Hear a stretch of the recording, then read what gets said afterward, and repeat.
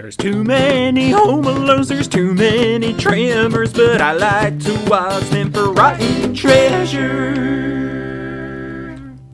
Hello, everyone. Welcome to Rotten Treasure.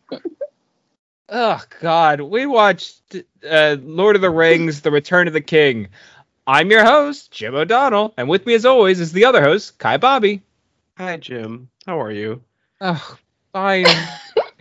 How are you, Kai? Why are you mad? You should be happy. We're having a good time. I'm not mad. I'm fine. We're doing this episode. I'm really excited. I'm really excited to talk about a movie that I watched. I fucking love this movie. And so does at least half of our guests. Who I'm going to bring Wait, we have guests? We have guests, Yeah. Jim? Yeah, I'm going to bring them in, and neither of them wrote an intro because we forgot to give it to them, but here we go. All right, no less than 3 sentences per intro. Like, you need to go in. Yeah, give me some details here. He's Kai's former roommate and a member of Daddy Issues, and she's my girlfriend, and I love her. It's Nate May and Rachel Paul. Oh my gosh, that was the best intro ever. We got relationship dynamics. We got love on the podcast already. Love is in the air. We did this before the episode started, but let's just do it again, I think. How are we're going to pretend like we haven't checked in with each other yet. Nate, hey, how's it going? Nate, how are you? Wow, I gave a really long answer before. The short of it all is like I get shit done, and I got shit done, and I feel good about it. Woo! Yeah. Hell yeah. Rachel, what did you accomplish today? I accomplished closing out the month, closing out the quarter, and now it is on to vacation time. So yes. Very excited. Get it. Yay! Sorry, I just turned on a desk lamp, and it was way bright. I thought it was going to be. You're like illuminated like an angel. Jim is an angel. I What don't a precious Aww. treasure. But it does look like you're about ready to read us like it looks like you're going to pull a book over and read us a story. It does all of a sudden have that vibe. I knew you had a book. Why wouldn't you have a book right there ready to go? This is my copy of the Andalite Chronicles. It's a Animorphs book. Oh my gosh. Every year, every 6 months, they would release either a Megamorphs book, which was a book that had all of them narrating it, or they'd release a Chronicles book, which was like the history of their universe. And I'm currently reading the Andalite one, which is the history of Elfangor, the Andalite that gives them the power to morph. Nice. Yeah, all your silence is exactly the reaction. That is. Hold on.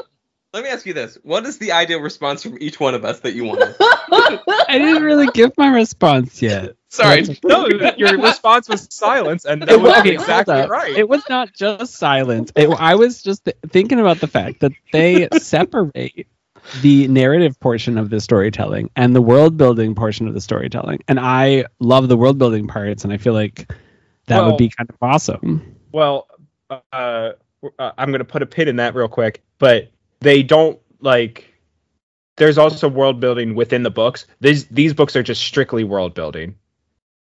The Chronicles ones. These are the ones where they go in the past and none of the Animorphs are in it. I mean, that sounds amazing. I love that, personally.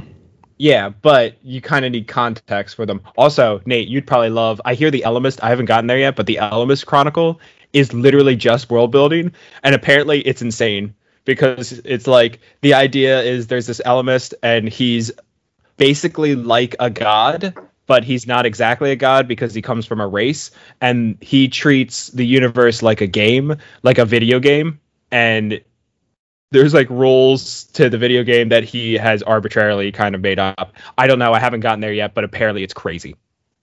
Okay, well, get there and tell me about it.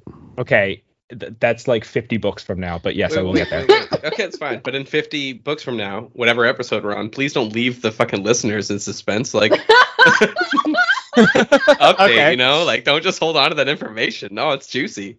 I'll get there. But you did mention world building. Nate, have you ever read the Lord of the Rings books? No, I have not. you kind of would love them because it's Yeah. strictly world building. He describes trees for like an entire chapter. That's all it is. But like he describes trees that are important to the world.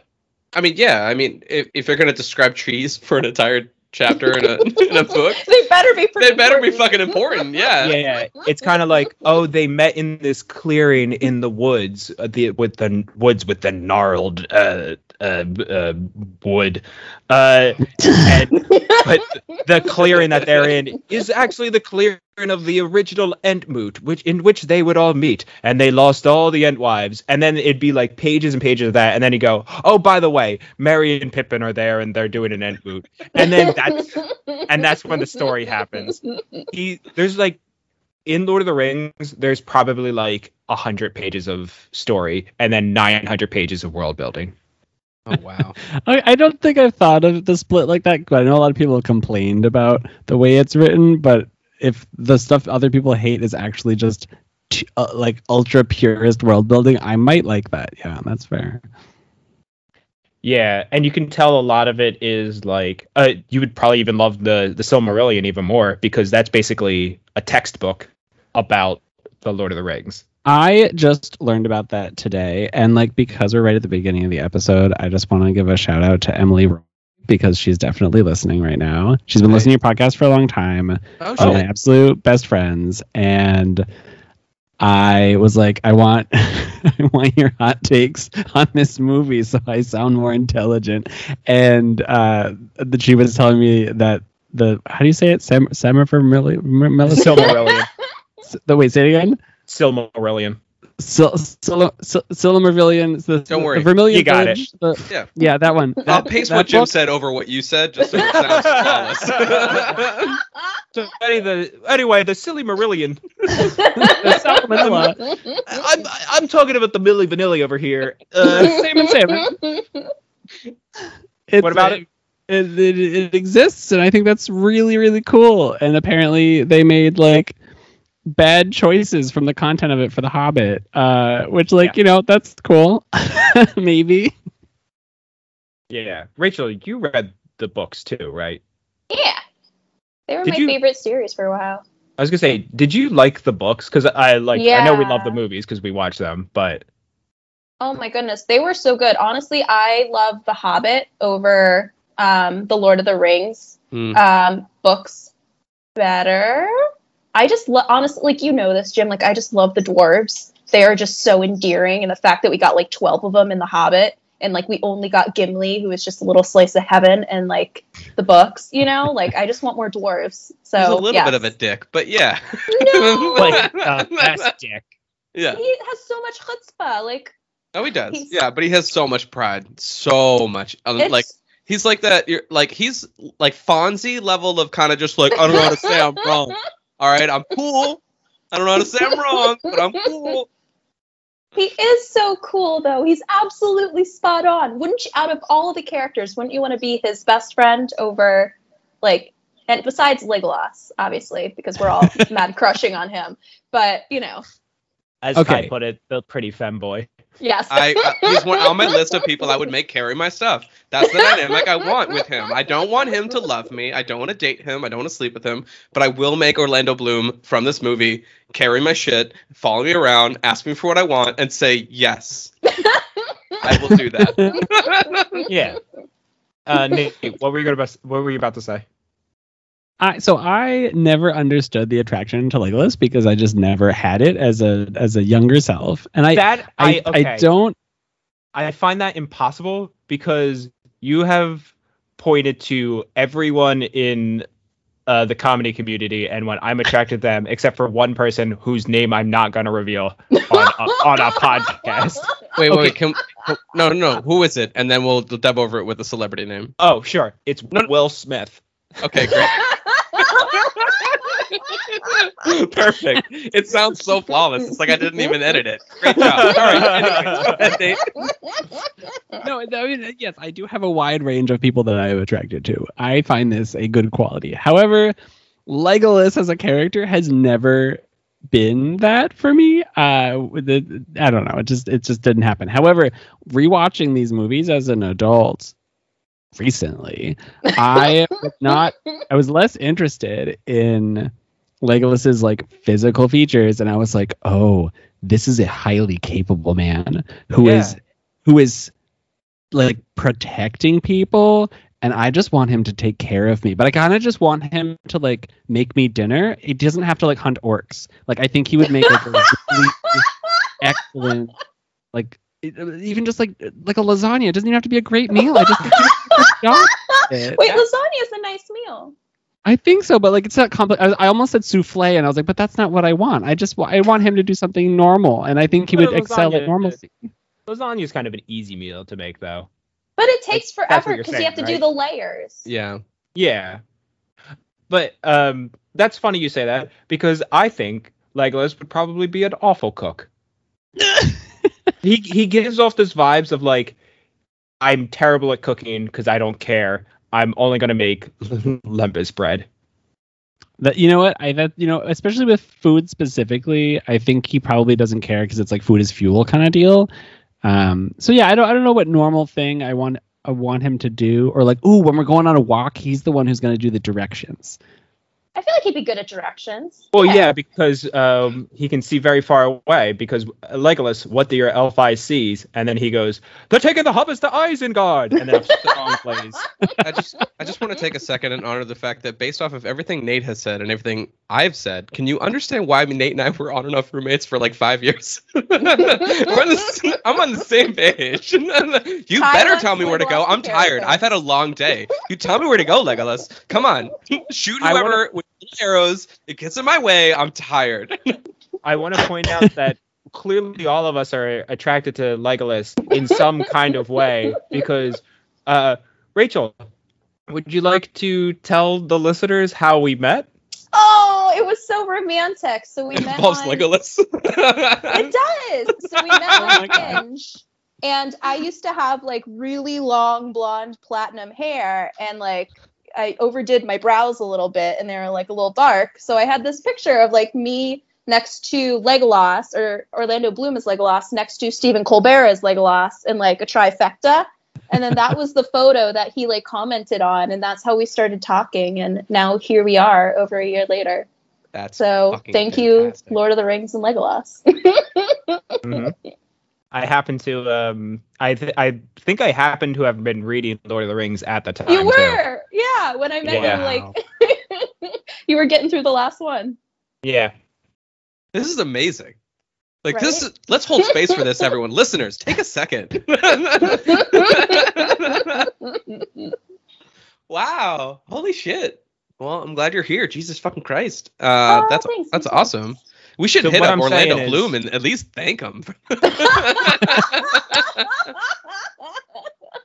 So what I'm saying is, I clearly am very attracted to Legolas.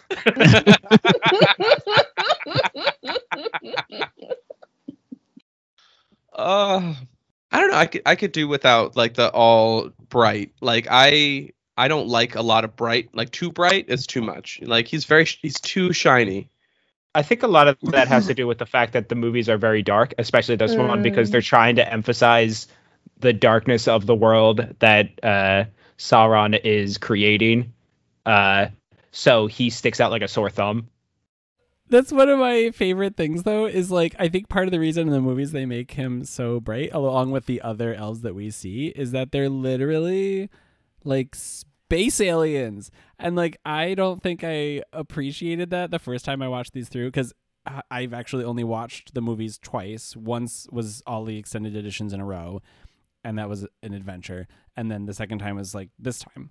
And while watching, I was like, wait, are elves aliens? I think they're aliens, and I love that. Kind of, though, you know, because they are kind of treated as aliens, and they also have to leave because magic is dying. So like they have this energy of like, I'm sorry, but I have to go back to my home planet, because where they're going, it's like kind of. You got secrets? You got secrets? It's like. Keep your secrets. Keep them, because I haven't watched any. It's my first time, Jim. If you got Hobbit information, keep it to yourself. I don't think it's in The Hobbit. I'm struggling because I don't think this is true, and I guarantee there's some like Lord of the Rings person who would be like, actually, no, what Jim is saying is not correct. But I believe the Undying Lands are essentially where the elves originally came from. So they have this.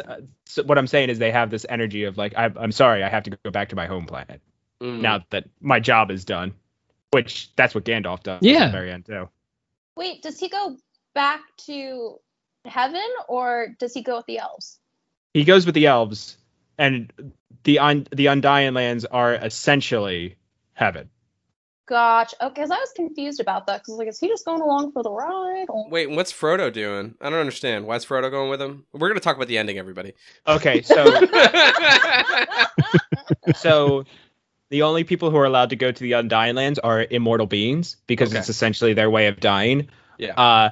And also ring bearers, which is also why Bilbo went with him too, because anyone who was a ring bearer was allowed to go. Which technically, if you want to get real technical with it, Samwise was a ring bearer for like 5 minutes, but he doesn't count. Well, also he didn't want to go because he had his wife and like 19 kids at that point. Yeah. With one of the 4 women characters that have names. Honestly, yeah, I felt the same way. We just did a fucking franchise where I didn't give a shit about the end with Hunger Games, where it's just like, and then they lived happily ever after. And I felt the same fucking way about this. I was like, I don't care about you, Sam. I'm gonna get so much hate for this. I'm you're sorry wrong. I said that out loud. Wow. I don't care. Anyways, keep going. Yeah. No. Let's avoid the hatred towards me for that. Why do you hate Sam? I don't hate him. I just don't care that he got like a picture perfect life for exactly what Jim said, which is just like a write-in character for like just the benefit of him just being like, and then he lived ever happily ever after with. What? No. Sam is the hero. He's the hero. He's the one who gets the hero's journey. He's the one who receives that. He's the reluctant. He's Bilbo. He's the reluctant hero at the beginning who slowly over the course becomes a brave man. Frodo has a story of a downfall, like because he returns and nothing will ever be the same again. That's another reason why he has to go to the Undying Lands, is because he's constantly in pain from his stab wound at the Weathertop. Also, I thought that Frodo was kind of like I think it's The Great Gatsby, where like Holden Caulfield is not Holden Caulfield. Who's the Nick Carraway? He was the main character, but he was just like there to narrate. You know, he didn't have anything interesting happen to him. He was just surrounded by interesting people who went on crazy journeys and did crazy things. So like it's kind of the cast of Lord of the Rings. And then literally lifted Frodo up the rest of the way and was just like, yeah. I'm Sam awesome. This is my fucking story. Yeah, I saw that at the end. And then Smeagol bit his like little finger off, so like, he didn't even throw it in. You know? Yeah. Oh, I will say though, Kai, you'll see it when we watch the animated versions. In the books, it's way less like climactic because they get into a fight, Frodo and Smeagol over the ring, and then in the movie, Frodo is so pissed he's like, I gotta get my ring back, and he goes over, and then they push each other off the edge, and then they have to like get back over. In the book, Smeagol falls off by accident. He's just like dancing, and then he just like is like, yeah, the ring is mine. Whoa! And then Frodo and Sam are just standing there like, well, that problem solved itself. Let's leave now. I mean, I can see why in the animated thing it would be that way, because it's a little bit more violent in this movie, including actually the clip you sent me, which I watched today because I didn't watch the extended version, which is what's his name? Sauron? What it is? Saruman? Yeah. Salamander? Yeah. I know it's difficult because the two villains of the movies are named Sauron and Saruman, but yeah. Yeah, it's fine. He dies. You sent me that video of him dying, and like it was like pretty like gruesome. Like it was just like, and yep, you get a propeller guy death, fall all the way down. Actually, no, one orc got a propeller guy death in this movie, where it's just like falls down for like fucking forever. Did anyone see that? Yeah. Anybody who doesn't understand propeller guy, Titanic. Anyways, you've been listening to every single one of our episodes. You know what I'm talking about. Yeah, our loyal fans that listen to every episode. The one where we talked about the propeller guy, like friend Emily. Friend. Oh my god! Yeah, thank you, Emily. Jesus Christ. Yay, Emily. No, seriously. Emily. No, actually, Nate. Since last time you told, I remember last time you told me that she was listening. I'm surprised she's still listening. I'm like, wow, retention. Well, to be fair, I haven't asked about like when the last episode she listened is, but the thing is, it's really fun. Is like, we're on air and everything, but like, whenever like, you're alone and want to hang out with people but can't, like, this is a good podcast to like just feel like you're in a room full of fun people, and I think that really fills that gap. Aww. Like in a really nice way. Wow, thank you. It's a very Emily. wholesome episode. That's nice. Okay, but speaking of Emily, I want to give you one of her hot takes because hot damn, this was my favorite. Okay, so Gandalf, right? Great character, but like he's basically like an aimlessly wandering pothead, and he's just like, dude, this guy should rule you now, like the whole world. He should just like rule all humans. That's cool, right? And they're like, yeah, no, that's a good idea. We like this. Wow. See, the thing about Gandalf is he's not really a wizard. Yeah. I know he's got like some higher being nonsense, but that's not the character that he plays, right? He's not like, oh, I have the power of the gods and I would like to assert that on humans. He's just like, dude, you got to join. Like, that's his vibe. Yeah. Like, he doesn't really have this like big powerful thing. That is his like thing with the Hobbits specifically. That's why he's obsessed with the Hobbits. Is he's like, yo, these guys know how to fucking party. Oh my god, I gotta hang out with these guys a lot more. Yeah. I will question whether some of that has to do with the fact that that Ian McKellen fucking parties. So part of it might just be the association with Ian McKellen being like, oh, this guy fucking gets it. He knows what's up. I'm not really sure if he does, actually. Do you think he does? Do you think him and like fucking Patrick Stewart just fucking rage? Is that a thing? Yeah. They seem really fun. I mean, like, do you rage like a celebrity and get to be that old? So maybe they don't. Well, to be fair, both of those guys are also Shakespearean actors. So, like, I don't know how much they get to party, but I also don't know how much Shakespearean actors get to party, I don't know. Shakespeare's plays were pretty lit. Like, pretty wild. I do get the vibe that both of them probably take their acting very seriously. Yeah, of course. Oh, did I ever show you the clip of Ian McKellen getting asked how does he do acting? Like someone was like, "Oh, how do you get into character?" And he went, "Oh, it's very simple. Here, watch this. Okay. I'm Ian McKellen right now. Ian McKellen. Action. You shall not pass. Cut. Okay, I'm back to being Ian McKellen now. That's how I get into character. It's called acting." Oh. It's such a funny clip. He's a really great actor, is what I'm saying. I'm still proud of myself for calling the fact that he wasn't dead. Honestly, but it's easy because you just do that for every character in this movie. They're like, oh, they might be dead. You're like, they're not. And then you're right every time. Kai did do that. And I tricked Kai a little bit, but I knew I didn't really trick them. Because Kai was like, so Gandalf is dead. And I went, yeah, Gandalf the Grey is dead. He will not return as a character. Oh, Jim. Wow, wow, wow. Yeah, and Kai was like, yeah, I'm sure. Whereas the listeners would be like, he's technically right. Hold on, you mean Emily? Let's just start calling out the people we know sometimes listen. Kyle, you know. Mike Savitsky. Yeah, Mike, thank guy. you. Noah, thank you so much for listening to this episode. Finally, although it's been like a month and a half since it's been released. It's fine. Yeah. My sister and her brother-in-law, my brother-in-law, her husband. Oh my god. And of course, Rachel, list the 5 people you've told to listen to this podcast that listen every single week.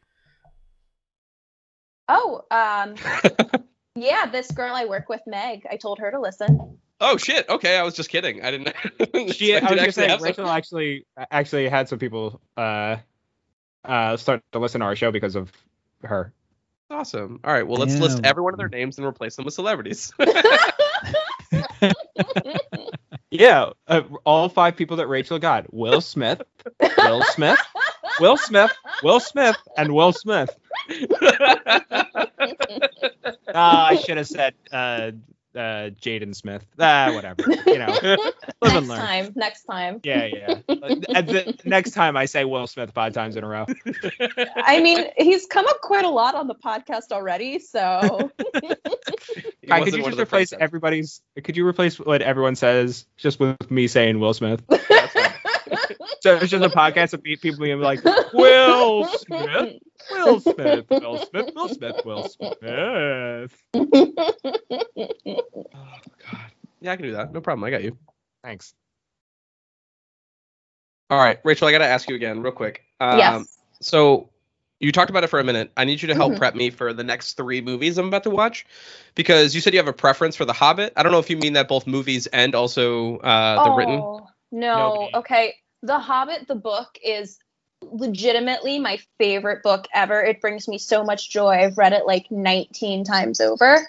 The Hobbit, the movie, is so bad. They try to make the dwarves sexy, and it does not work. And it's like, no. What are you doing?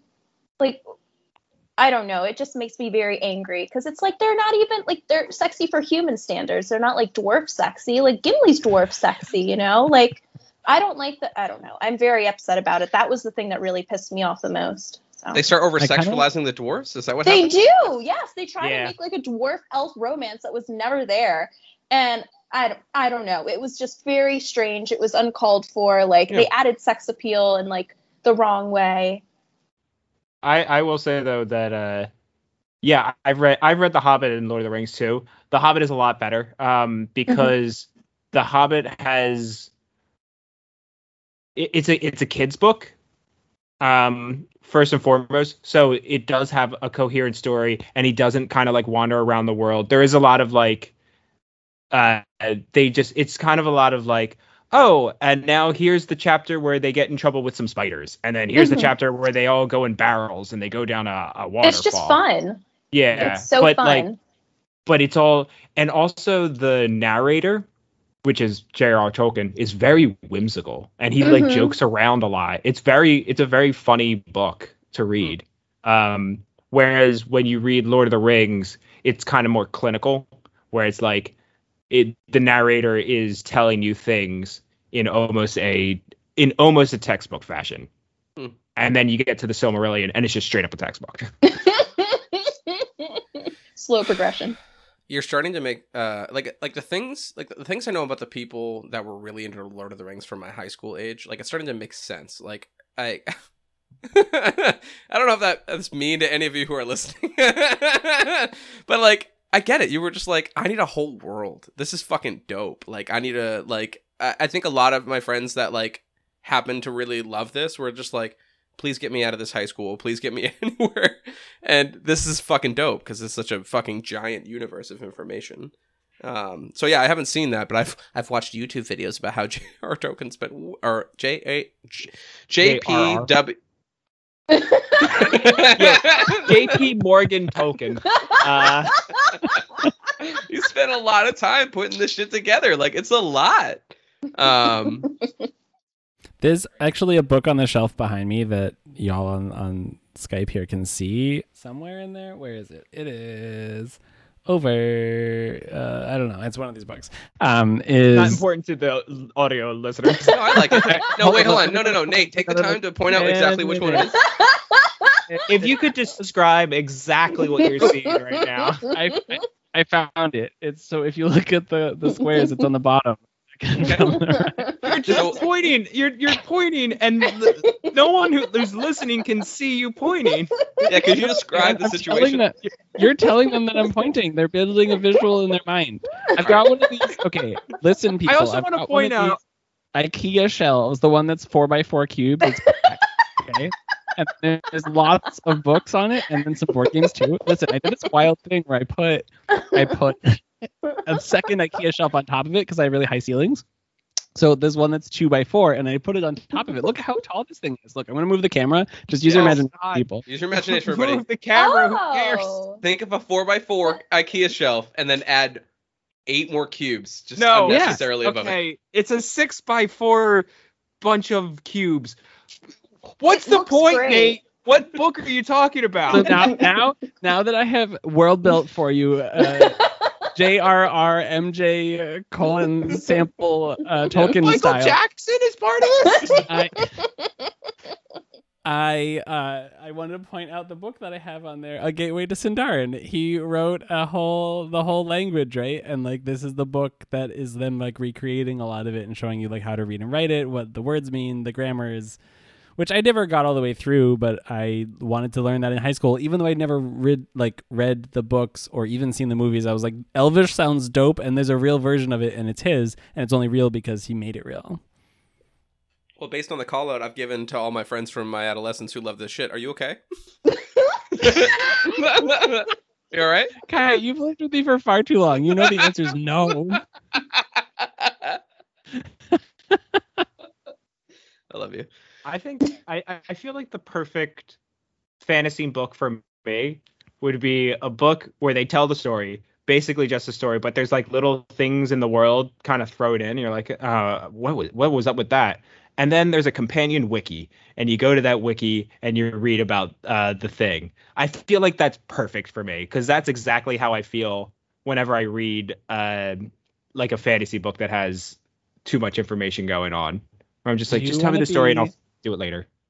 Do you want to be the only person of your friends that bothered to read the wiki so you have the fun facts? Yes. Well, I mean, that's technically what's going on right now. You read the wiki? For Lord of the Rings? Yeah. Yeah. Yeah. Okay. That makes sense. To be fair, Rachel also read the wiki. Well, you read it to me. You read Lord of the Rings before I read Lord of the Rings. Yeah, but I didn't read the wiki before you read the wiki to me. It's time for a bedtime story on the first page of the Lord of the Rings wiki. You joke, but this is how a lot of our bedtime stories go, is him looking things up and then reading them to me. And I really appreciate it because I learn a lot. But then I thought about it. I was like, I learned so much through Jim because he researches all this stuff and looks it up, and then I get to be part of it. Yeah, I guess okay, scratch that. I guess the perfect version of a fantasy novel is a fantasy novel where like things happen, and then what happens is you look at that and go, what does that mean? And then you call your crazy friend who knows everything about it, and you go, hey, what was up with those trees? And then he's like, oh man, those are actually been around since the first age. I don't know why Alex Jones is the guy who knows everything about Lord of the Rings. Oh, is he the frogs one? Yeah. Oh gosh. You know what? I think Treebeard is full of shit. We really need to be looking into the Palantir. That's where I get all my information from. Oh, I like that you look things up. Thank you. Yeah. I was really hoping that sentence was going to be, I like that you do an Alex Jones impression, but yeah. I mean, that was also, I think, spot on. So, good job, honey. Thank you. Proud of you. No, I appreciate that you look stuff up too, because I don't want to. This is just because for 20 years I've been obsessed with Lord of the Rings, so. And just the movies. I don't even like the books that much. Look. Really? No. Like I said, Oh. it's too much world building for me. I just remembered I heard about this thing on the How Did This Get Made podcast where there's this guy who, since he was like something like 7 years old, he started like creating this world that was like a fantasy world that is like getting bigger and bigger, but he never was able to write it down, so it's all in his head. And the way that he lets it out is like every once in a while he has almost a party, and then everyone asks him questions about That's the so universe. cool. And he like just spills out as much information as possible. And it's essentially like a little bit of lecture where he's like, okay, so this happens, and then this happens, and this happens, and then someone goes, wait, who was that one guy? And he goes, oh, let me tell you about that one guy. And then he like goes through the entire history of that one guy. And I was like, that sounds super awesome. That sounds so fun. So And who's it gonna can- build the universe? out No of the three? one. It's just like the interesting thing about it is it's just that's it. Like it's never going to be written down because it could never be a book because it'd be way too long, and it could never be any other like media. It has to be just this guy spouting out information. Well, it's like an oral history kind of deal, but like an oral fiction. Yeah, that was exactly what Jason Mantzoukas said. We got to stop encouraging our listeners to listen to that podcast instead of us. I'm just gonna say it now. Yeah, that's because they do a good job at talking about the movie, whereas we just kind of are like, oh, you ever listen to this one podcast? Oh, is that the one where they were doing the room on? Yeah. yeah, that I was- showed you that one. That was really good. And that's the Yes. only episode you should listen to from that podcast, and then come right fucking back to this podcast. Oh my goodness. They were so excellent. They're all very, very funny. And then it was right after we watched The Room, like the original movie with, Tommy. Tommy, yeah, not Johnny. Yeah. And You're then tearing me apart. Yeah. and then we watched the Franco version of it, and then we listened to the podcast. So we were like totally roomed out, and we were very in the zone and ready for that episode. It was excellent. I appreciated their analysis. Boy. Chef's kiss. If you ever get a chance, though, we accidentally did this. Don't watch the version of The Room that's on YouTube. Oh, There's two yeah, versions on it's censored. YouTube. One of them is the good version, which is the entire movie is there. I guess I'm putting good in quotes because there's no such thing as a good version of it. But one is the good version with everything intact, and then the other one is the same movie with higher quality, and also they left in all the sex scenes. And one of the things I about want to The watch those Room- sex scenes. One of the things about The Room is all the sex scenes are like 5 minutes long, and there's my two of God. them in a row immediately. There's a part in the movie where you're 15 minutes in the movie and 2/3 of the movie has been sex scenes. Okay, so I've tried multiple times to get past the first like 6 minutes of this movie, and I have not succeeded. I've wanted to jump out the window both times. I was like, I'm gonna do it. I'm gonna be one of these cool kids who has opinions about The Room, and then I'm not cool. I'm Skip not the one sex of scene. them. Skip the Or- sex scenes. That's I didn't even get to the sex scenes yet. That's the So- part I wanted to jump out the window for. I think Yeah, it true. also helped because we were exhausted because we'd just come back from like cleaning Jim's old apartment, and we're like, oh my gosh, okay, we just are dead in the brain. So I think it was perfect timing where it was like, okay, I can recognize that this is not a good movie, but it kind of makes sense in the state that we're in mentally and emotionally right now. Also, So- I want to paint the picture a little bit further. We were sitting on a blanket on a hardwood floor because my couch hadn't come yet. Okay. So we're just we're not only are we exhausted, we're also in constant pain because we're sitting directly on the floor. And then we woke up the next day and was like, oh, I'm sore. Maybe I'm getting ripped from walking an hour to his house. And then Jim's like, no, I'm sore too. It's from laying on the floor for like 3 hours. Like, don't get Well, don't now get excited. after lifting your couch into your apartment by yourself, you get Yeah. to be sore on the couch. So that's nice. That's yeah, I'm very excited for that. By the way, Wayfair, don't do it, you guys. Hey Jim, you humor me. Will you tell everyone my joke that I made about Wayfair? I don't remember it. It was so bad, I forget it. Oh, wait, that wasn't Wayfair of them? No, Was that I said it? Oh, I like Wayfair, that more one. like way not fair. Oh. Oh, and then I my said, God. fuck you. Yeah, I remember now. Fuck you it's now a new thing on the podcast. I'm just gonna say fuck you to our guest. I said fuck you to Ross. Ross, who's a very, very funny comedian. Ross made one of Ross's things that he's actually really good at is puns. He actually is very good at making very funny puns, which is very Yeah, he difficult is. because most people are just like word association with puns where they're just like, oh, these two things, boom, got it. Okay. But he actually says funny things when he does it. This was not one of those times. because I'm not gonna redo it because you can just listen to that episode. But it's stupid. But Kai said "fuck you" to Ross, which is apparently a mean thing to say to your guests. Like, I'm not supposed to just be like, "Fuck you" to the guests that come on the podcast. A beloved guest too. We love Ross. Yeah, I know.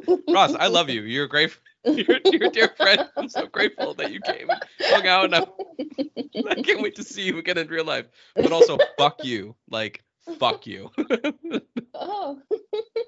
I feel like there's a lot of things like that where you say something that's like endearing, but they don't get it. Like, is it a Philly thing? I don't know, but I started doing a lot of the like, oh, that's so stupid as like a compliment for how beautifully dumb of a thing you just said. But when I say it to my family, they just look at me like, what? I think that might be more of like I think that might be more of a comedy thing, because especially for us specifically, we're like, oh, that was stupid, which means I enjoyed that because that was very funny, because stupid humor really gets me. Like, for me, it's the dumb things. I watch one of my favorite things is TikToks where like a guy is sitting on a train and then a door slowly opens and then like just bops him on the head. It's like, it's that stupid shit that always gets me. But I don't think everyone else in the world shares that. When you say that's stupid, they're just like, it is? Oh, fuck. Okay. Oops, my bad. Well, equivalent to that is like when I tell people to be safe in Minnesota, they're just like, why? The whole state is safe. Yeah, people say be safe all the time. They're like, all right, be safe. Here, I say be safe, and I see people be like concerned. And so it's like, wait, hold up. What's going on? Be safe. I didn't hear that siren that happens in the city. Yeah, be safe, but put spiders in your purse. Yeah. You know what? You're right. I like that. That was funny. Do you want me to carry around plastic little spiders, like little big ones? Like the little Halloween rings, you know? Yeah. No. Exactly. No. We're talking about real spiders. Oh. All right, person first. Oh, they actually did that on the Impractical Jokers, where they tried to get somebody to here's a reward, take these spider eggs, like for returning their wallet. Oh, wow. I don't remember if they did it or not, so that was not a very good story, but I figured out that apparently there is a great tarantula migration in the Southwest. Wait, hang on. Welcome back to our regular segment on the podcast. Nate says spider facts, which is something that happened last time he was on the podcast. So please, Nate, go on. Really like spiders. They're so great. But okay, by the way, folks, if you want to hear more spider facts, go back to Aladdin, King of Thieves, where Nate tries to defend that that's the best Aladdin. Anyways, Nate, what were you saying? I love that movie. So I learned from my boss, because she was going on vacation. I mean, she was on vacation this week to Arizona, and they were like, oh, be careful, it's the Great Tarantula Migration. And I was like, wait, what? Hold on. So if any of you live near a Great Tarantula Migrations, because apparently it's like 3 states long. Like, I want to know about it. Hit us up. I want to hear about, I want pictures. Tell me about it. That's this story makes it sound like the spider version of Jesus is about to be born. Obviously, they're migrating so that they can get their census done, and then there's a pregnant spider out there who's going to be in a barn, and 3 wise spiders are going to show up and be like, "Here's some myrrh." I mean, how do you know that doesn't happen? Like, there's so many of them going places. Like, Spider Jesus is probably real. I was gonna say, do you think that spiders have like the concept of religion? I think their brains are probably too small, but if they could, why wouldn't they? You know what else has a spider in it? Lord of the Rings. Shelob. Does it? okay. Yeah, you remember when Frodo got stabbed by the spider? Oh, Jesus Christ! Yeah, how can I forget? Look, I try to block out as much as these fucking long ass movies that occupied my life as much as possible. I have a shitty memory, which everyone who listens to this podcast knows. I'm so glad I've forgotten as much about these movies as possible already. You know what? You know something I discovered this time around watching it. Make so many people mad. Peter Jackson is arachnophobic, and it really fucking shows when Shelob's on screen, because that's the scariest spider I've ever seen in my life. And I'm not too squeamish when it comes to spiders. Like, you see them and you're just like, either they're friend or foe, and like when they're foe, you just step on them. It's okay, unless I'm in Australia and then there's bird-eating spiders, and then I'm like, I want to die. But camel spiders, those are great too. Why do you know so much about spiders? I thought you were kidding, but you're serious, aren't you? That's, oh my god, sorry, I'm not grossed out. No, it's great. Okay, so if you go on YouTube, and there's like 3 channels that I really like about nature videos, and if you go to all the ones about spiders, they have literally all of them have been watched multiple times because I just like them. So they're fascinating. I feel bad, Nate. Actually, just so you know, during my job where I clean people's houses, I vacuum up spiders all the fucking time. That must be nuts for them. I don't do it intentionally, but I'm like, gotta get all these spider webs. Oh, bye, buddy. That's gonna be a wild ride. Like, I would imagine they live. I mean, if you spent your entire time in a vacuum bag for like a couple hours and then got dumped out into a trash, you probably live, right?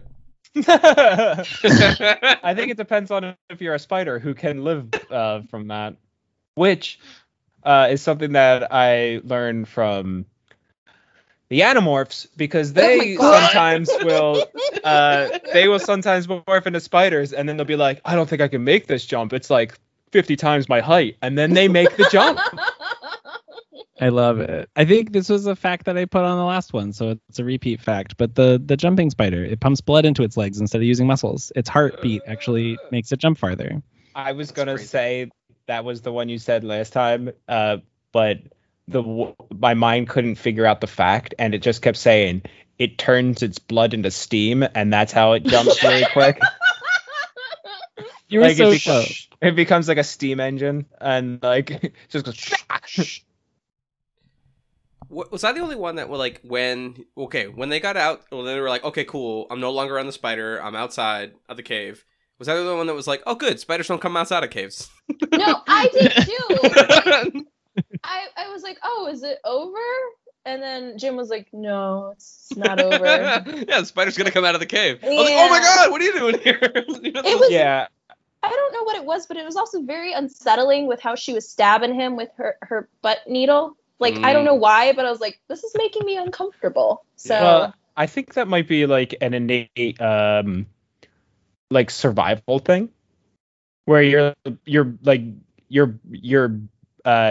monkey brain goes, oh, I know those from past generations of myself. That's bad. So I'm scared and unsettled by the thing that is a real problem from my ancestors.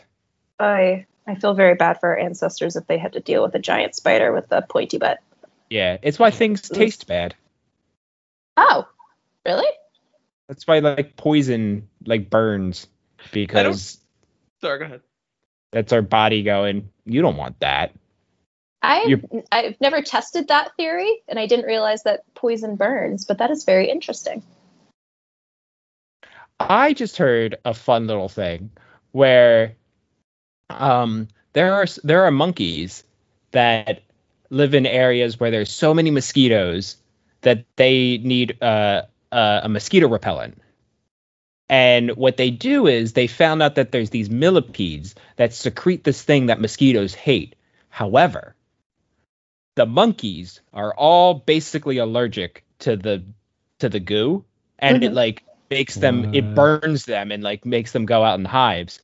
However, it's still better than getting bit by the mosquitoes, because the mosquito could like give you like malaria or it could get like sepsis and whatever. I don't know if sepsis is the right word there, but So what they do is they take these millipedes and then they like squeeze them and rub them on themselves, and they burn and they scream and they're like in pain, but they keep doing it because they have to get the mosquitoes away. And some of them will actually bite the millipedes, which burns their mouths, and then rub it on themselves. But so since they've been doing this for so long, wouldn't they have like started to adapt and like their bodies would have built up like the resistance over time? You'd think that. But I guess not. But that Maybe, was like, the we end don't of the have Hank Green resistance. video I watched. So that's all I've got. Oh, well, We I have have a resistance to a lot of matching. things. I have a matching fun fact where the lemurs. I think I told you this, Jim, where the lemurs bite the centipedes to get high, Yes. and then they just let them go and scamper off, and like they don't kill the centipedes. They're like, yeah, I'm just here to have fun and party. So Fuck yeah, lemurs. I'm with you. Wow. I love that. Is that, I mean, I'm imagining that's parasitic. Like they're just like, I want your fun juice. Goodbye. And that was it's a not very fun like phrase. God, you both are killing it. Literally, I just want everyone to know their quote was in the last 3 minutes. You both are killing it. They just quote want for to the bite their episode. fun juice and say goodbye. Yeah. Yeah. Sorry, Nate. I apologize. We can't say that. You were saying? But like, what if it was symbiotic? Like, I don't know. Like, maybe that centipede needs to get sucked up or something. Like, it just needs a little sucky suck, and then it's like, yeah, now we're good. it probably doesn't, but it's probably Common parasitic. phrase we all say.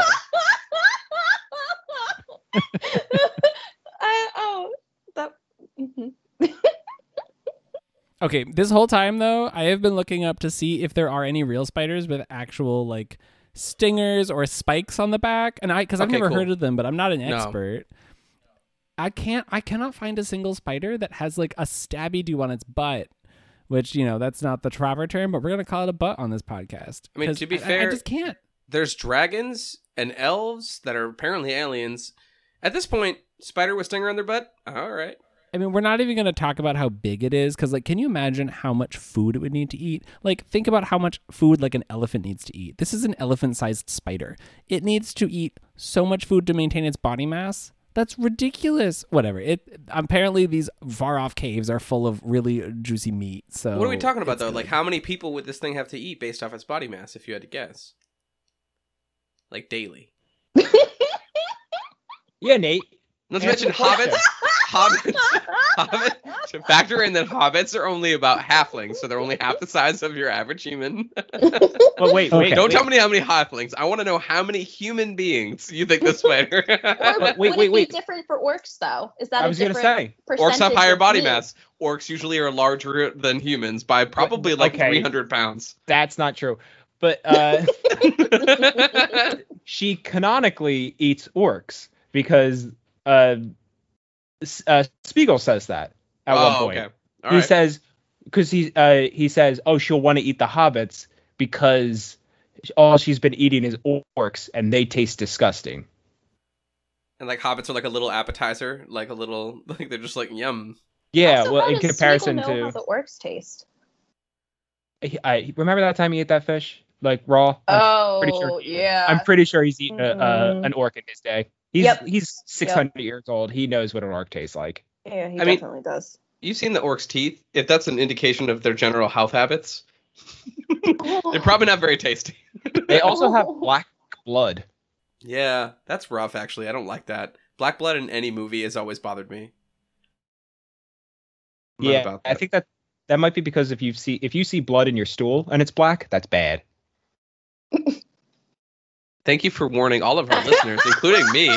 Wait, Jim, have you seen black in your stool? No, I've seen blood in my stool though, and when I tell a doctor about it, they always go, "Is it black?" And I go, "No, it's red." And they say, "Good. If it's black, you need to tell." like when you talk to an undercover cop, like you have to tell me.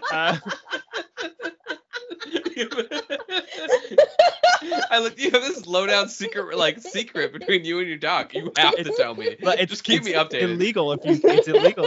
You know it's illegal if you have black blood in your poop and you don't tell me about it. Okay, Nate, are so you doing I- math? You're doing math. Yeah, I am. Okay, so you know how you said you like to make friends and look things I Yeah. looked things up. Okay, Yes. so the thing that I was basing this off of, which I realized was wrong, is that an elephant eats up to like 300 pounds a day, and I was like, that's so much food. But then I was like, plant energy is so much different than carnivore energy, and I was like, I don't know what the largest carnivore on the planet is. What do you think the largest carnivore is? I know now. Oh! I would have guessed a Largest blue whale, because they eat krill. Oh, I don't hate that guess, but no, that's not what came up. Maybe that's right. Maybe I'm wrong, but I really like that guess. Now I want to look up more things. Anyway, what came up was a polar bear, and I was like, yeah, that makes sense. That's a big like eats like straight up meat. Yeah. I'll use that as an estimate. And this spider is probably what, like 2 to 4 times the size of this polar bear, Probably. of like a big polar bear. Anyway, polar bears can eat like a lot at a time. They can eat up to 20% of its body weight at once, which, like, just think about that for a minute. Like, that's an obscene amount of food for yourself. But it doesn't need to do that all at once. I So can do it though. No. I weigh like a 190. I get to lift 20% of my body weight in one night. No problem. I remember there was this kid version of Mythbusters that used to come on at like 6 a.m. When I was like 13.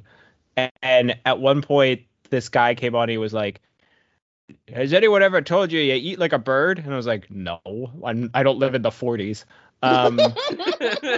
And then he was like, well, they shouldn't, because birds eat 2 to 3 times their body weight in every single day. And I was like, wow. okay, but that's cool. However, you did the thing that you disproved a fact that I didn't know was a fact until you told me about it. Like, it's like the lemmings thing. I never knew that lemmings jump off of cliffs until I heard the fact that they don't jump off of cliffs, and I was like, okay, neither do I. What, like, cool. It was like did you know lemmings don't jump off of cliffs? It was like, cool. Let's get on with our lives. By my clear, like, mathematically sound estimations here from just like quick Google searches, I'm basically saying that because a polar bear can live off of a single 120-pound seal for a week, I'm thinking the spider just needs to eat 1 or 2 people a week. And it's probably good to at least survive, if not be, full all the time. And that's actually, that's believable. I think I'll take that. And if it eats orcs, they live nearby and they're kind of dumb. That sounds fine.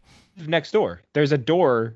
They go down a hallway and go to a door, and that's the I think it's Kira Thungol is connected to, it might be Minas Morgul, whatever that tower is connected to Shelob's lair. So they go through a door into Shelob's lair. I don't know why they would ever go in there, because it's just like, here, I'm going to go into the place that kills me. What if it's a hazing clearly thing? Was that? What if it's like a hazing thing? Like, oh, to be a cool kid, you gotta go through the big spider cave. And if you live, then you're in. I don't think orcs have the concept of cool. Well, they have cool no is chill. Probably a thing. Do orcs have the concept of religion, Jim? Yeah. We're talking about a universe, though, where God exists. Like, and his name is like Iluvatar or something like that. I'll look up the name of their god. Are you trying to tell me that God doesn't exist right now? Oops. This podcast brought to you by Jesus Christ, our Lord and Savior. Oh, yeah. Everyone is simultaneously doing the up, down, left, right? Is that what it is? Yeah, the DDR dance. Backspace back. No. R1, R1, 2. I don't know what it is. What they're is it? doing the Konami code right now. Yes. No, I love that you did the math to try to figure that out. Thank you so much. Honestly, like, I suppose 1 to 2 full like sized humans on average, like 5 to 6, is probably reasonable to eat for that spider. I hope they feel fulfilled. I mean, I'm trying to remember, because y'all probably pay attention to movies better than I do. Weren't there a bunch of skulls inside that cave? Like, there was definitely like feast upon feast inside that thing. Like, Smeagol must have brought a lot of humans in there, or orcs. There's also a lot of birds. Okay. I'm just trying to think of what this thing eats, because, like, if like Smeagol's like, oh, her, you know, like as like an afterthought, like someone he hasn't really helped out with this feeding situation for like, quite some time. So I just don't know where else. Like you sounds like you said there's like a dining hall down the way. It's really not that hard, but. This is a common thing brought up in Lord of the Rings forums, which is there's a part where one of the orcs says, "Meat's back on the menu tonight." Why do orcs have a concept of a restaurant? They have a menu.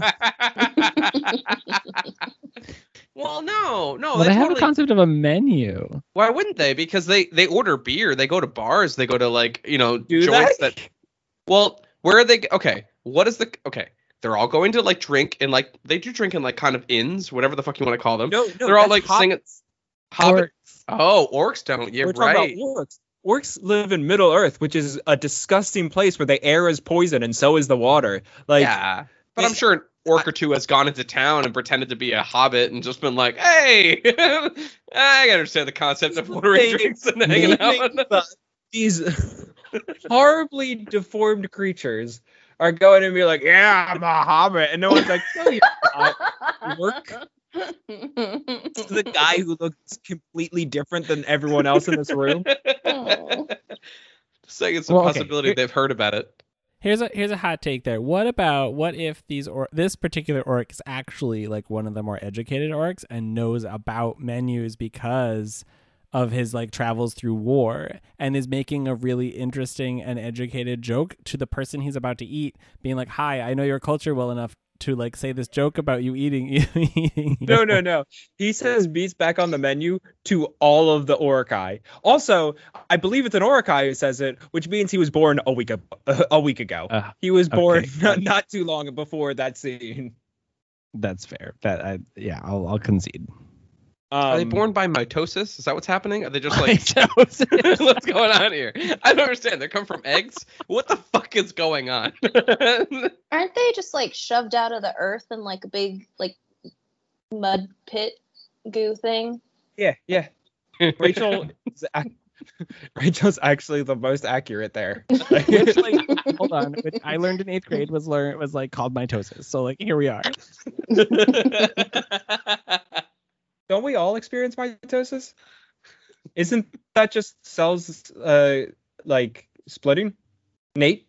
I'm not sure I experience it because I don't personally split in two very often. Yeah, but didn't you when you were like conceived? Like the but I sperm didn't went into the egg and then it. Like when I was a blastocyst, sure, I was 128 cells. you still experienced it. It's still you.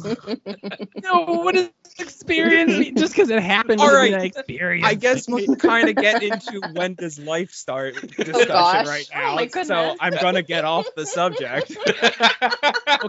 Yeah, not No, a good I'm time. gonna stay on Not the a good subject. time, Jim. No, I'm not. I'm getting off the subject. No, I want to say it. It's really fun. I heard an opinion that I thought was really good about the start of life because I didn't realize that there is a point in cell growth that you can't become an identical twin anymore. Like it's just not possible. Oh shit. And so there's a professor who was like, "Oh, you're like your own self once you pass that point," because before then you could actually be two people, and we don't know that. And I thought that was really unique. Do you think we all just do like assignment, like when we're in the womb, we're like, yes, I won. I don't have to deal with another person out there who looks exactly like me, and then people run into you at a restaurant and go, "Carrie," and then you go, "That's my sister. I don't know who you're talking about." Doesn't that already happen with you though, Jim? Everybody thinks that they see you everywhere. It's true. Everyone does see me. Yeah, After knowing you, I'm God's identical twin. I'm like that scene in The Matrix where they see all the people who are exactly the same. I did know you, Jim, for like a pretty significant period of time, and I walked up to someone and I was like, "Hey, Jim." I like touched his shoulder, and then he turned around and it wasn't Jim, and I was like, "Hey, sorry, man," and he's like, "That's okay." A lot of people look Get it all the time. I Yeah. would love if it was Jim wearing another similar but not Jim mask, and then just pulled it off afterwards. It was like, ha ha ha ha. I like the idea that I'm doing that, like to hide in public, as if I can't hide in plain sight already. And it works with his friends, right? Like that's the best part. Like, I take off the mask. I'm like, how did you fucking know, Nate? I have two twins, kids that live upstairs from me. They're like 4, and they seem to be having a blast having a buddy. I don't know. I think we've none of us have twins. That is a fact I actually know about. 2 of you, Rachel, you and I haven't talked about whether you have a twin. No twin. No twin. No twins here. But I mean, like, I'm guessing everyone who's never had a twin is always like, I wonder what it'd be like to have a twin, right? Like, I mean, you don't think about that, right? I knew a lot of twins growing up, and they always were just like, yeah, it's kind of just like having a sibling that you're just really close to. Mm-hmm. Okay. And Are any then, of you left-handed? Nope. are you about to wait, Nate? Are you about to say the thing about the theory about left-handed people with? Yeah, go for it. twins? Go for it. No, It's- you said it's- you're the guest here. Yeah, tell us, Nate. What lies do you want to spread amongst our No, community this of is a listeners? great theory that I love. Go ahead. Yeah, I love thinking about this, but I don't. I don't even care It's if not. it's true. I just think it's fun. There's no way it's fucking true, but it's the best thing ever. Go ahead. I know, right? It's just okay. So there's this thing that happens in real life where identical twins are often mirror twins, where like one is right-handed and one is left-handed, and like things about them are identical, but they're backwards. And so there's this theory that left-handed people are actually twins, where the right-handed person got like reabsorbed into the placenta and was just like, boom, I'm just not there anymore. And you got a left-handed person, but they're all previous twins in the womb, or they were like so small that they didn't get it, and they're all like half of a whole, and here they are, left-handed people. Oh, is it like the Us movie where they have like the Shadowverse and the other, Yes, right? but yes, what you're saying is kind of correct. However, the other twin isn't born. Like the right-handed twin isn't born and then like stuffed underground, a la that episode of The Simpsons where they find Hugo in the attic. Wait, hold on. My ADHD is all over the place. Nate, you're telling me that every lefty has another one that didn't make it? That's the concept. Yeah, there's a thing that happened, and I'm butchering the story, and I hope I get it right. But there was a guy who had a kid. He had sex with his wife, and they had children. By the way, just in case you were wondering, that is how babies are made. Spoilers. But I think they had to get like a paternity test for the kid. And then they found out that he wasn't the father, and they were like, what the fuck? And she was like, well, what the fuck? I only had sex with him. Like, this doesn't make sense. And it's not like, what's going on?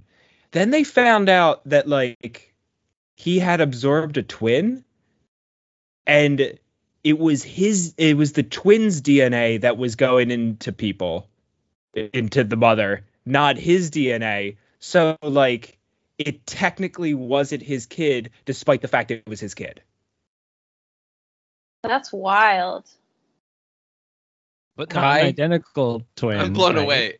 Well, we don't know if they're identical because they're. But if it's a different dead. set of genetics, then it's not identical, right? Oh, Unless they- yes, you're correct. What I love is that I can hear DNA, and probably for quite some time because we did the Jurassic Park run, without being like, Dino DNA.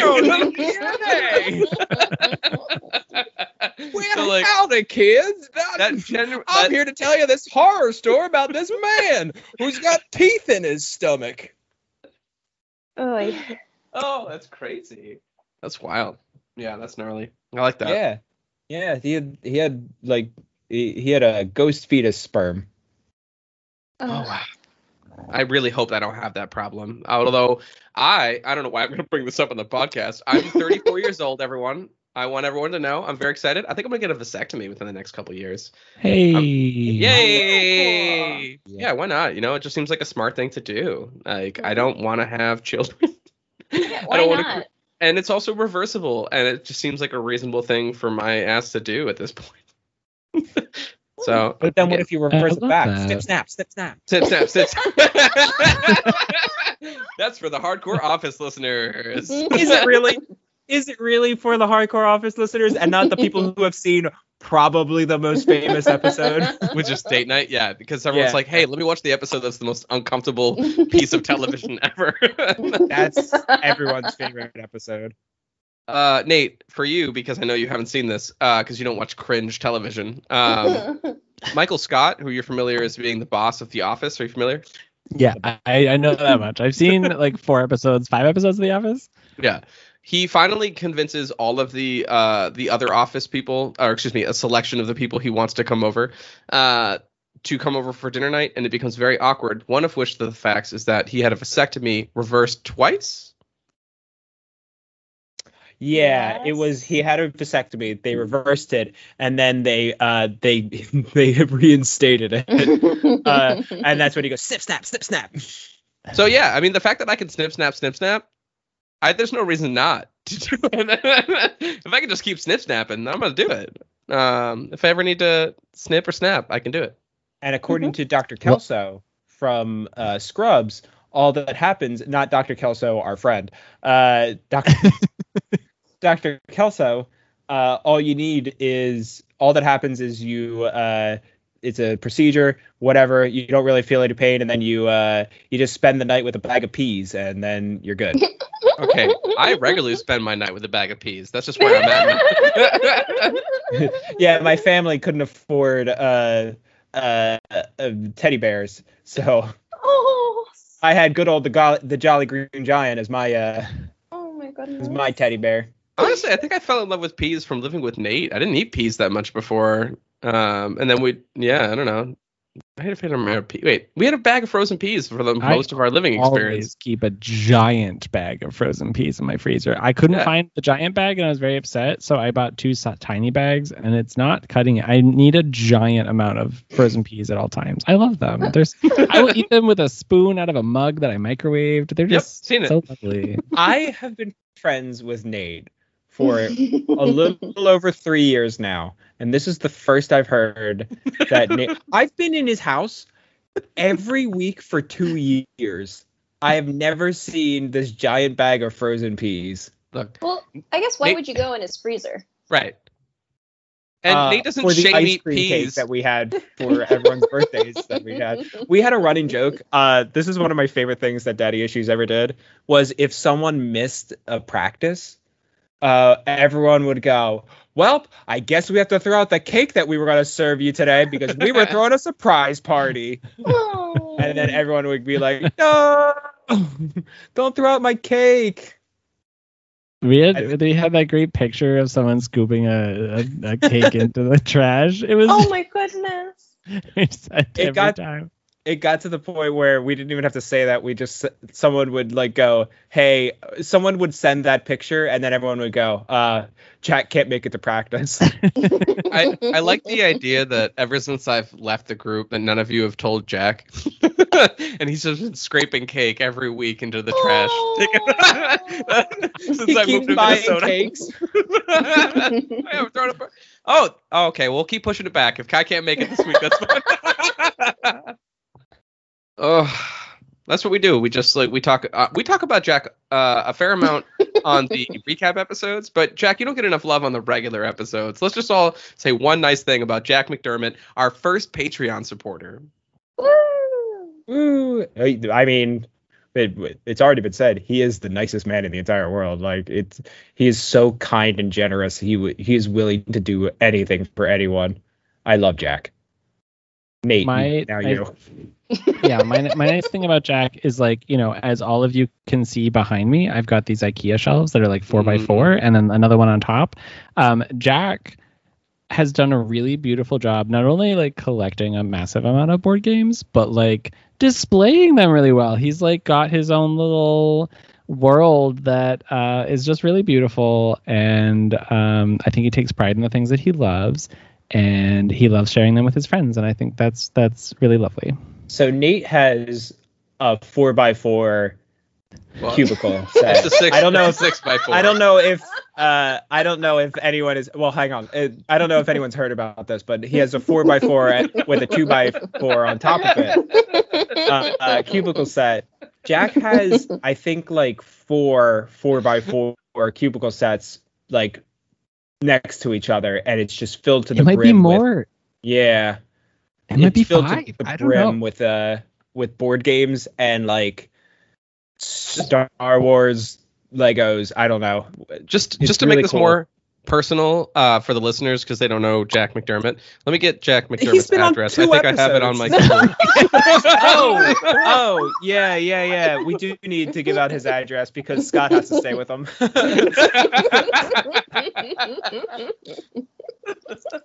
Scott came on an episode. It was like, hey, if you guys are ever in the Philly area, go hang out with Jack McDermott. Go stay at his house. That's what he wants. Yeah, he's such an avid supporter of the podcast. He's like, yeah, no, I'll host anybody that listens. Yeah. Oh, I can't wait to see Scott in 3 weeks. Oh, yeah, we're going to be talking more. Oh, God.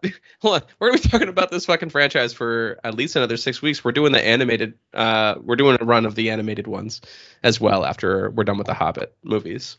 What are the animated ones? They're from the 70s. 2 of them are Rankin Bass, which you might recognize as the Christmas specials that you've seen on television, like Rudolph the Red-Nosed Reindeer and Santa Claus is Coming to Town and the Year Without a Santa Claus, the Little Drummer Boy. I'm just going to name all of them that I can think of. But yeah, he did.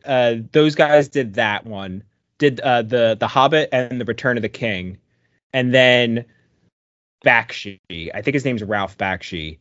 He did the Lord of the Rings, and it's a crazy nutso movie because Bakshi was a man who was notorious for doing a ton of drugs and then not having any focus whatsoever. So there's no like cohesiveness to the movie, but it does a lot of really interesting things.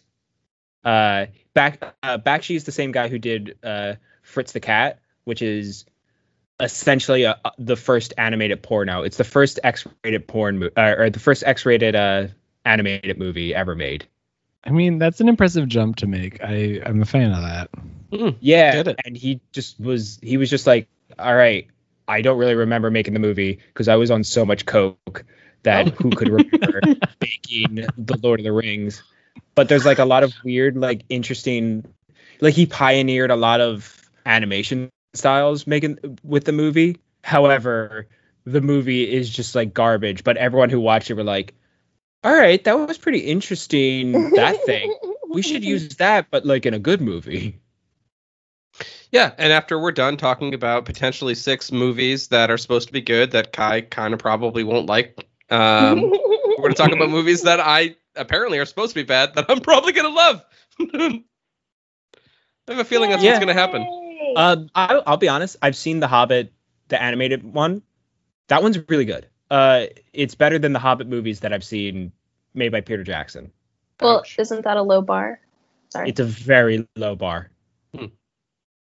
Nate, have you seen those or no? Because I know you saw the first 3. No, so I've literally only seen the 3. I haven't gone beyond that at all. Yeah, you're good. That's what everyone tells me. Well, we'll find out. I don't know. I know this is like a thing I choose to do weekly, but this has been the hardest one we've ever done because it's, 3-hour movies. Like, I hate Pitch Perfect, but I only had to do it for like an hour and a half each time. And now that I know that I've watched the best of this whole thing, It only gets worse from here. I'm very uncomfortable. Yeah, the thing is with the Hobbit movies, there's no point where you could text me and be like, "What's going on here?" Because there's a good chance I don't know either. Okay, great. Because I kind of have like, I watched the first one in theaters, and there were times where I was like, "Why are they there? Who is this guy? What's going on? Why is this a flashback? Oh, is that Sauron? Okay, cool, I guess." There's a lot of things that I don't really like with the Lord of the Rings. At any point, you could text me and just be like, "Who's this guy? What's going on?" Which is what you did a couple of times. Yeah. And still, honestly, I'll be honest, I have no fucking clue what's really what happened. I get it that I do. Like, I get that 2 hobbits They did their own side journey. I understand apparently the books were kind of written in like split screen, and that's a cool improv term for all you kids and people who date people who are improvisers. I'm so sorry, you know what that is, Rachel. It's also situation where like what? It's also a concept in movies. Sure, I guess I don't know. I guess I never really thought about it until I did improv. But the concept of being like, cool, it's just what do you call it in movies when there's just like two different side plots going on at the same time? A split screen. Really?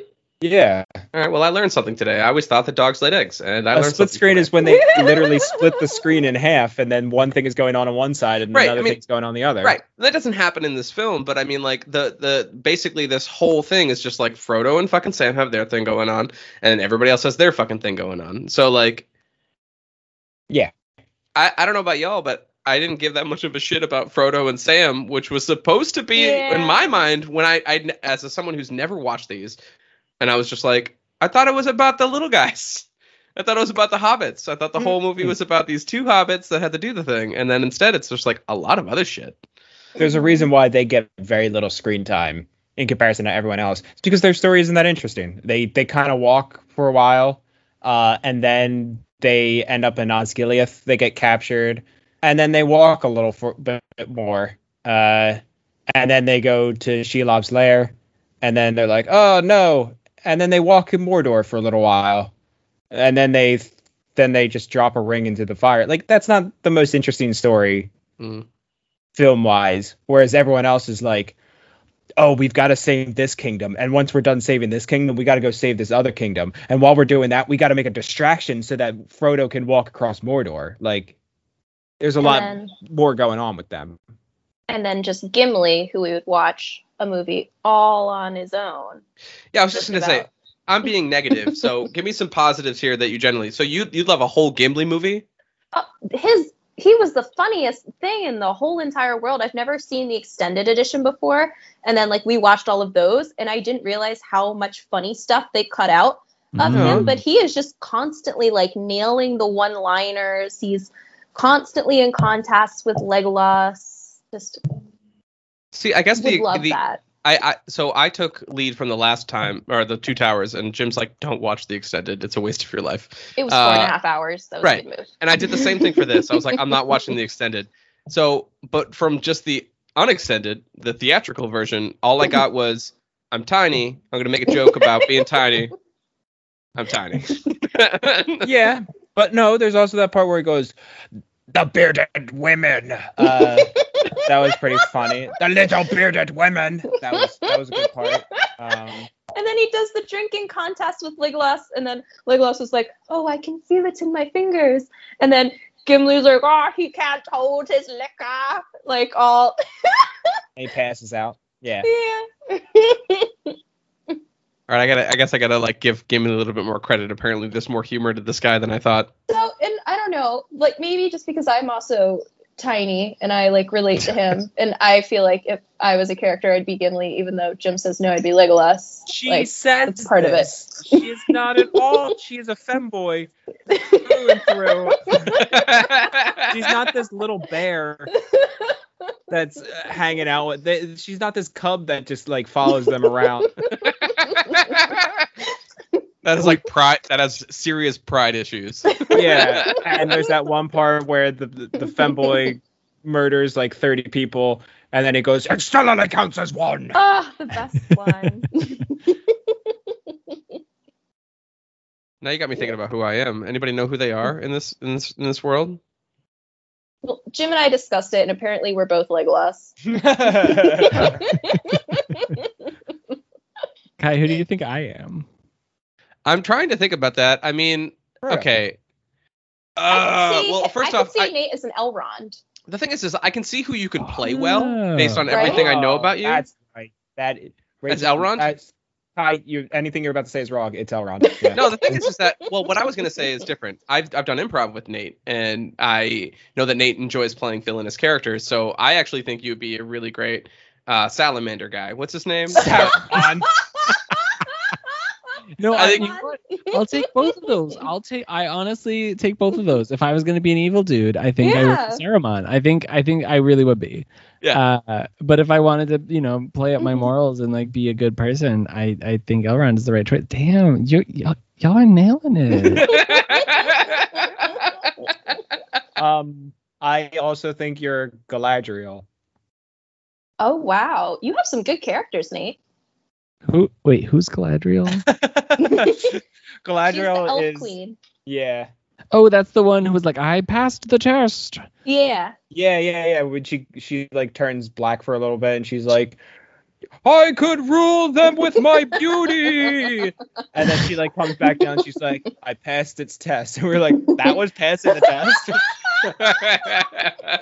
I you know what? She's probably right in the middle, right? Like on the like good and evil spectrum, because she's got them both in there, and clearly she's got the evil under wraps, but it is there.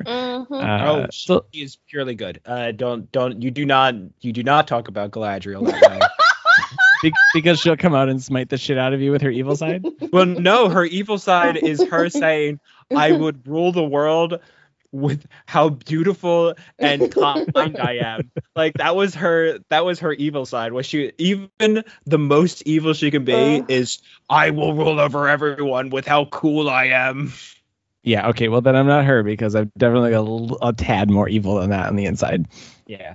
I just said her because I was like, I want to have a guest too. Oh, Yeah. It was a good one.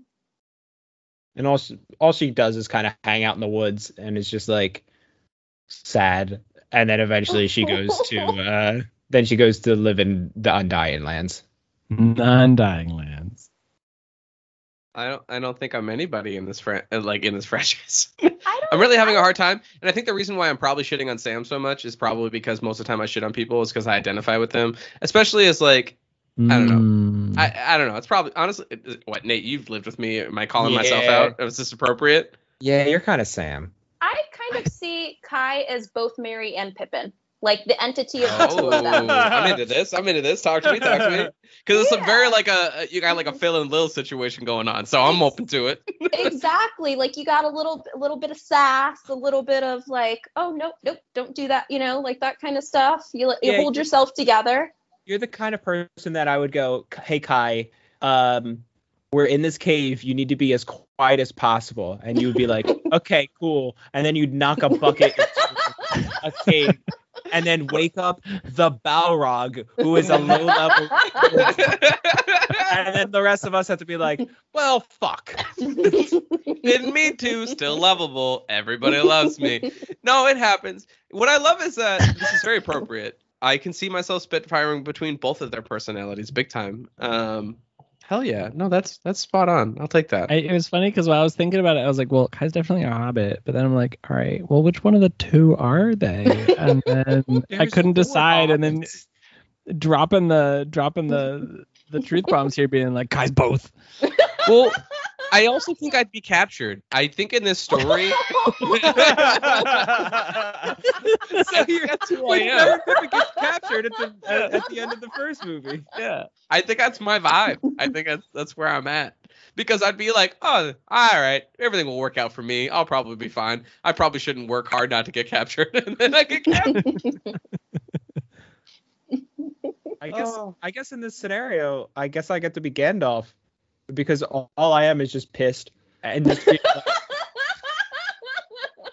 Peregrine Took, you fool. Fool of a took! Next time you throw yourself down the well itself, that way we might save ourselves some pain. I love how much he hates Pippin. Like, and then like the one time that he's looking at Pippin lovingly is when he's being reminded of Frodo. When like Frodo was like at the party with Bilbo, he wasn't even looking lovingly at Pippin. Pippin's just like, oh, he loves me. And Gandalf, and then Aragorn comes up, and then he's like, I miss Frodo too. Like, poor Pippin. Oh wait, this is something I don't know if Kai and Nate have seen this. Rachel probably has.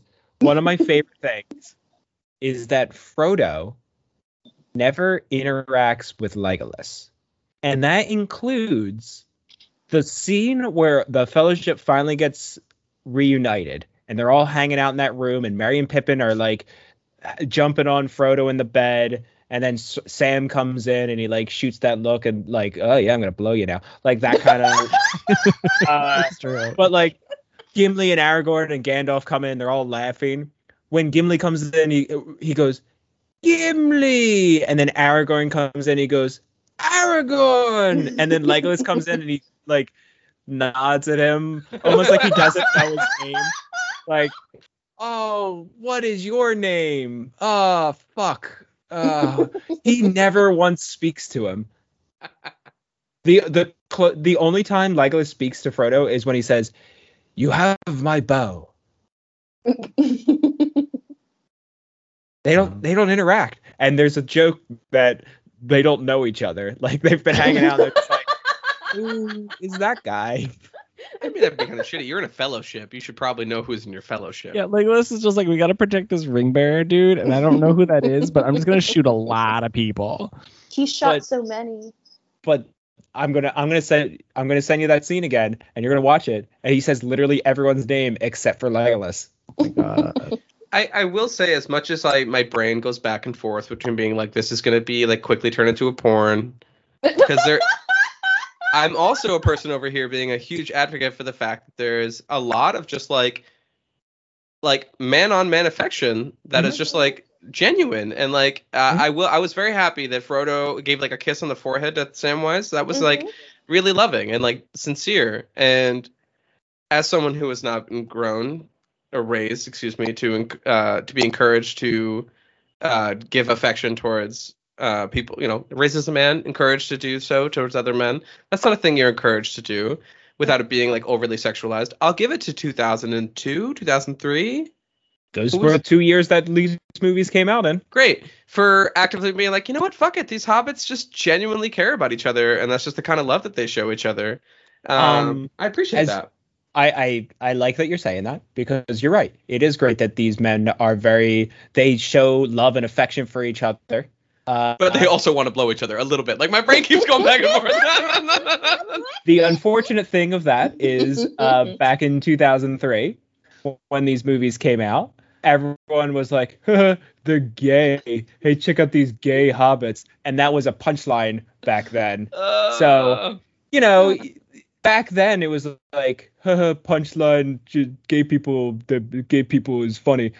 Fast forward 20 years, and now we get to appreciate what like the actual intention Peter Jackson had, which was like, yeah, men can be tender and loving to each other, and it's not a bad thing. And like, they cry all the time, which I think is really, because they're all very manly men. They're all like, oh, we slaughter dragons and kill people, but they also are like, my friend died, I'm crying. Yeah, Nate? Yeah, well, I mean, there's an irony to like, I'm so manly because I kill people, but then you're sad when a friend dies. You killed someone's friend several times over. No, they're orcs. They don't matter. They don't count. No, I was actually thinking about that. They all have lives. They clearly all have things that they do on their off time. That's actually something that's built into the books, because there's like named orcs who show up in different parts of the books. It's actually one in the movie. He's named Shagrat. He shows up at Shelob's lair, and he kidnaps Frodo. He shows up earlier in the Two Towers. He's a recurring character in the book. So he's got a life that's going on, and they like talk to each other, and they're like, "Hey, did you catch that show the other night?" Yeah, like. And Jim, one of your favorite characters was an orc, the one who carried the torch and that had the really big neck muscles. Yeah, I think I'm gonna make a TikTok of my top 5 favorite Lord of the Rings characters who don't have names. Because it's like that guy, Brett McKenzie when he's in the movie for 2 seconds, the Hobbit who smiles and then his wife comes up and he frowns. And Flight of the Conchords guy who played the elf. Yeah, that's Brett McKenzie. Yeah. Oh, okay. Yeah. Sorry. He was more prominent in this one because he goes, "My lady, we have to go," and she's like, and she runs away, and he's like, "My lady." Most beautiful girl in the sorry. I honestly, the only I didn't know that song existed, like the most beautiful girl in the world or most beautiful girl in the room. What's it called? Most beautiful girl in the room. Right. Until Kelso, Will Smith, who is yet to be on this podcast. Kind of a legend on this podcast because we've never had them on yet. I don't know. I'll edit over it if I'm not allowed to, but I think legally Kelso Will Smith at the moment, if I'm not mistaken. Oh, did they get it like officially changed? I think so. Nice. But if not, can I get a celebrity, Nate? Will Smith. Great. Can you say it 5 more times? Will Smith, Will Smith, Will Smith, Will Smith, Jaden Smith. Yeah!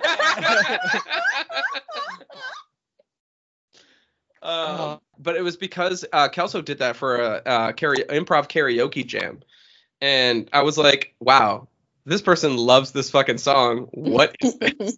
And then before that, I'd never been a Flight of the Conchords fan. I honestly haven't seen much of it other than their HBO special and like a tidbit of their shows.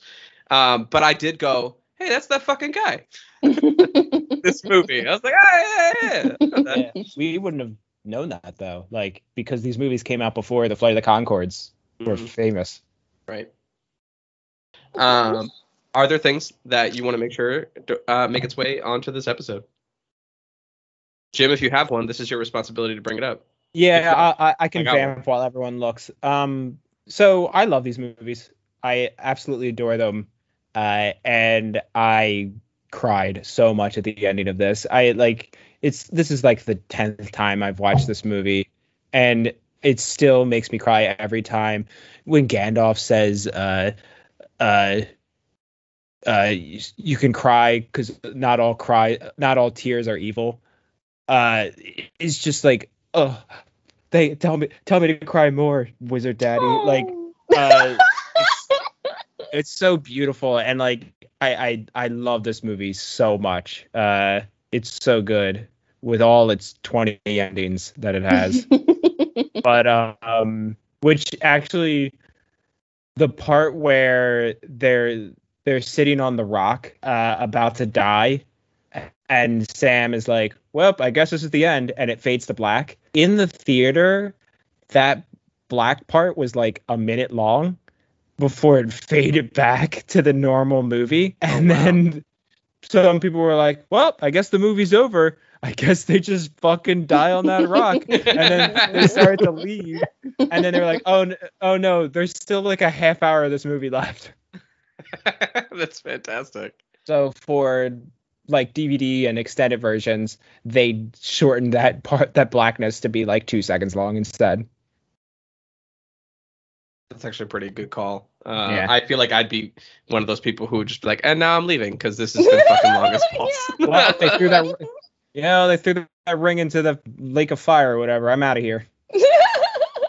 I don't care how they end up. I don't care if I'm about to cry when everyone kneels down for the hobbits. I've really been waiting this long to say this, and it burns. The ring of fire, get it? Because it's goes into the. Is that like a song or something? I have no idea. It might be. It was stuck in my head for no reason at all. Anybody? Do you have a thing? Anybody? I liked the one. Sorry, after how Jim's was beautiful and like lovely, and then I just keep thinking about how when we were watching it together, and they got really excited for the Grom, whatever. Jim, what was it called? Grand, and then they start like chanting Grand as it like barricades against the door. It was like the big wolf thing. Yeah. And then if you just think about it in like everyday terms, like I just thought about Jim doing this. I don't know why. I was like, no, not me. It's got to be Jim. Like him and all his computer people are just like at work, and they're like, oh, this ticket just stumped me. Linux. Start chanting. Which I was like. Equivalent. I was like, oh, so we're gonna solve this problem with an operating system? I don't know computers. I just listened to a word you said once and repeated it. But I thought it was a good choice. It was a good choice. That is just that You also workplace chose equivalent. Linux, which I don't know. I don't know Linux. I've never used Linux before. Yeah, but if you're debugging a Windows problem, the solution is probably to use Linux. Yeah. Thank you very much. Nate's got me.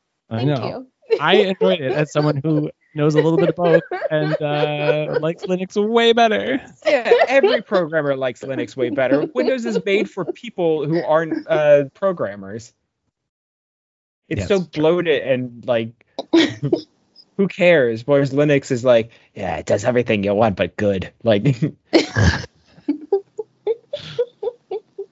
Who's got one for Okay. me? Hit me with it. I got some thoughts for you. So my final thoughts here are that as much as I kind of think of all three movies as like one unit, I don't really think they're totally separatable, because if you stopped after the second movie, like, what? Like, there's a like, you're not done, right? You're not done. Yeah. It's like the end of a chapter. It doesn't feel like the end of a movie. So I think of it as one unit, and I do really love the whole thing. I think it's timeless in a way that's really beautiful that I think will continue. But since we're talking specifically about the third movie, I mean, I like the second one better, because at the end of the day, I don't watch Lord of the Rings to see these people be happy. I watched Lord of the Rings because I want. No, I really don't. I watch Lord of the Rings because I want Legolas to kill elephants. Like, that's it. That's all I want. I just want him to fucking kill elephants single-handedly, and that's fucking awesome.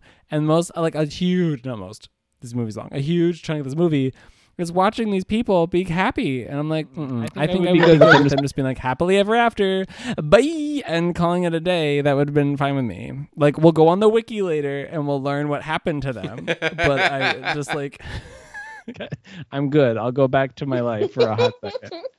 that kind of makes sense though, because when I watch these movies, it's like the first movie is more of a horror movie than it is anything else. Like, because Peter Jackson has a background in horror, he really like emphasizes that, and it's a lot of them discovering like, oh fuck, this world isn't safe. So they do a lot of like horror things in the first one. The second one is almost like a play, because it's a lot of like talking and setting up things and going, here's what's going on, moving pieces around, and then there's these 3 big action scenes at the end, and like it all culminates to that. And then the third movie is just straight up action for 3 hours, and then it has 10 endings. Like, that's how those movies are structured. So the second movie is the fantasy drama more than anything else, which is why it just depends on your taste. Like, all three movies have something to offer for everyone. Yeah, that's a unit. I think they're fantastic. Yeah, and also the books, it's not books, it's one book. Lord of the Rings was written as one book, and it was separated into 3 books by his publisher to make more money. And he was like, no, this is one unit. It's one big book. I didn't know that. Yeah, and they separate into technically 6 books, but like it's one big book that he wrote all at once. Same with the movies. The movies are one big movie that they directed all at once and then split it up into 3 movies, which good. They split these up into 3 movies. Yeah, that's more consumable. And then the last thing I'll say from my notes that I really like is that and this is something that Emily told me, but I also like totally agree, and I noticed myself too, is that the music is just so fucking on point. Yeah, that's a Howard Shore score. It's just like, not only is all the music good in and of itself, but like they mix the themes together at the right points really like elegantly. It's not really kitschy, and you can tell, and it just feels right. Even if you're not noticing it, like it feels right. And for all the different like points, it's just like really, really well done. So here's an interesting thing about it is there's a Fellowship theme.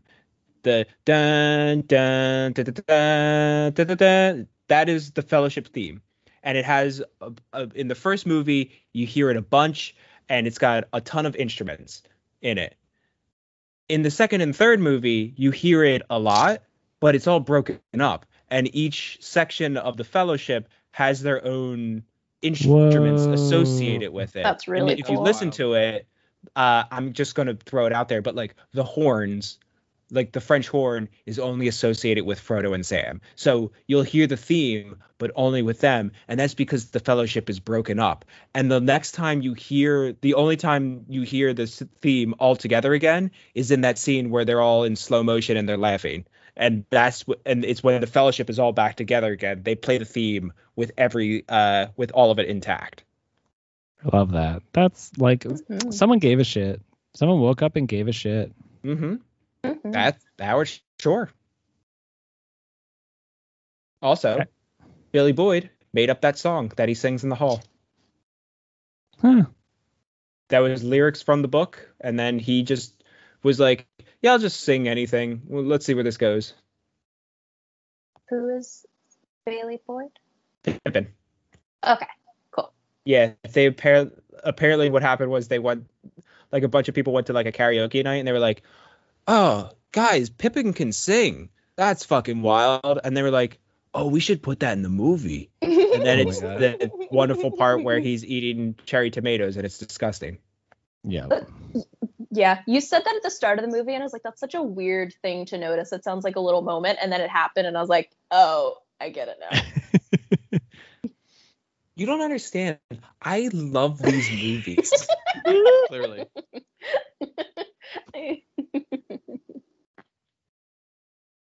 Kai, What's on your list? So I can't be the only one who thinks this. Do they make that orc look like Sloth intentionally, like in relationship to the Goonies, or no? Because Hey, you guys! right. There's this one orc prisoners! that just looks like, yeah, like you microwaved his face a little bit, and then we're like, yeah, it's Sloth enough. We'll make him recently be watched sloth. a TikTok where they did that thing where it's like the line goes across the screen and then it like freezes whatever's on the line at that point.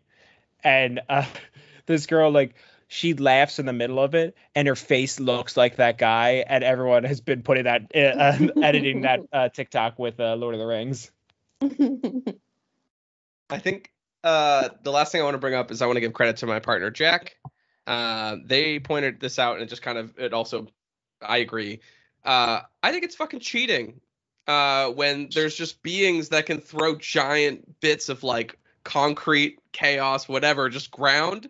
If you're on this, like, that's not fair. I want that on my side of the war. I think it's bullshit. If your side of the war, you just throw a heavy mass of earth at my side and destroy like 20 of us at the same time. That seems like cheating. Yeah, I don't know. This is the movie that I went to go see in theaters with friends. As like a sure, I'll go to a movie with you guys. Fell asleep. Woke up, battles are happening. I'm just like, all right, and then I fell back asleep. You could have woken up at any point during the movie because there's so many battles. Then I woke up in the end credits. So now I've seen this movie. I feel no better or worse. Same experience. All right, let's wrap this up. We got to do this. All right, so we're at the point. If there are things in the universe that you would like the people on this episode listening to would have made it this far, Idiots. what do you want them to know? What is it that's important? I do this weirdly every time. What is it that's inside your soul? What Kai's trying to say is that you need to unearth. What do you got to promote? Yeah. Nate, what do you have to promote? Okay, I'll go first. So this is gonna be unconventional because my grandmother died last month and I gave her eulogy this past Friday, and there's like some standard formulas for writing eulogies, and one of them is like you get like a mandate at the end, a call to action in their honor, do a thing, and it makes people feel good when you stop talking. And I did that this time because she was always someone who wanted to like tell you to take a break, relax, eat something you enjoy. She always had like candy in her purse and stuff like that.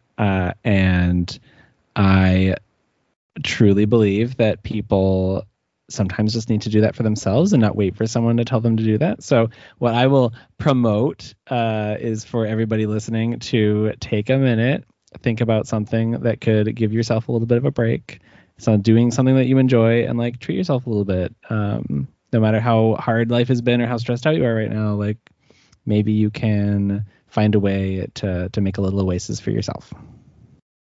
That was really sweet. I do That like was so though good. that your eulogy had action items for people to take care of. I just watched a bunch of eulogies on the internet and was like, how does this work? Because I've never written one, and that was one of the things, was just like, at the end, wrap it up with one of these, and then everyone will love it. And I was like, all right, sounds good. Sounds like you nailed it. That sounds Yeah. awesome. I'm not surprised. I knew you were gonna kill that eulogy, man. Way to. Like I've had no, I've Probably had- a very It's a poor choice of field words that you joke. just used. Oh my No, I know goodness. I could say that. Well, I'm saying it with Nate on a podcast, which other people are going to listen to, which so I sound insensitive. But Nate, am I fine? Yeah, no, you're fine. But, As I mean, one previous eulogy writer to another, I think I knew you were going to kill it. I knew you were going to do way better. Honestly, I wish there was a time machine that makes you go back in time and do my grandfather's eulogy, because you would have done a better job. Oh man, I'm so jealous. You guys have got to do all these eulogies. Like,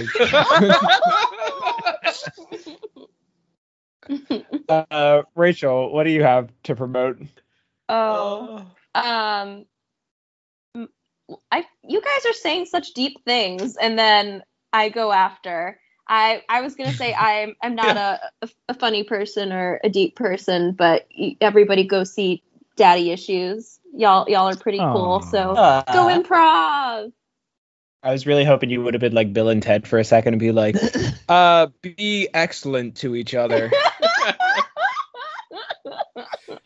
No, I'm digging this. Honestly, I think we need to get more of a repetition of just like all of our guests just encouraging people to just like be good people. That's also really solid advice. You know? Mhm. Hell yeah. No, I'm with that. Oh, I love you guys. I miss you guys. Oh. Don't. I this is- Love yeah, you sorry. so.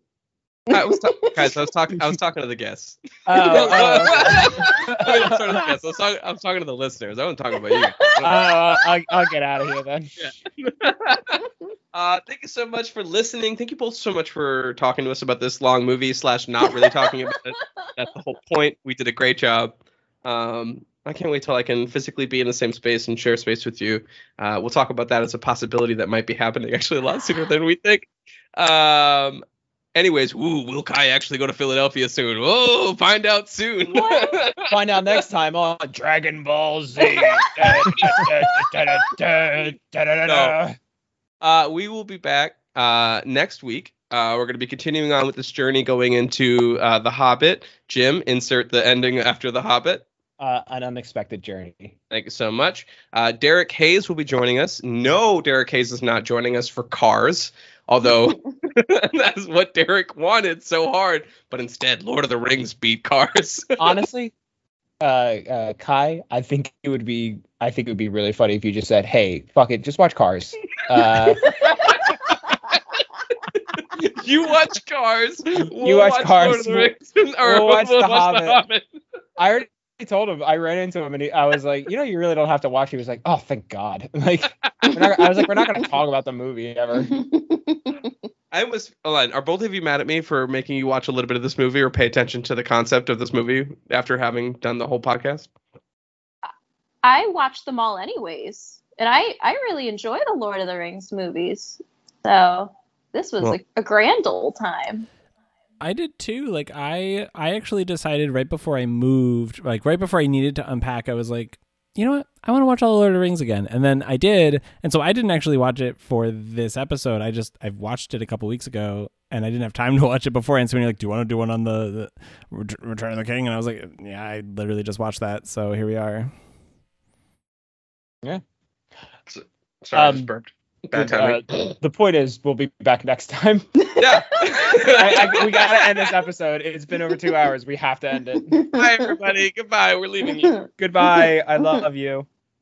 Oh, don't tell Rachel I said that. Hey! Don't forget to follow us on Facebook at Rotten Treasure. And on Instagram at rotten_treasure. And on Twitter at Rotten Treasure. And go to patreon.com/Rotten Treasure for bonus episodes, early episode release, and a vote for the next series. And be sure to give us a 5-star rating and review us on any of your available podcast apps. Thank you. Bye-bye. Thanks. Perfect.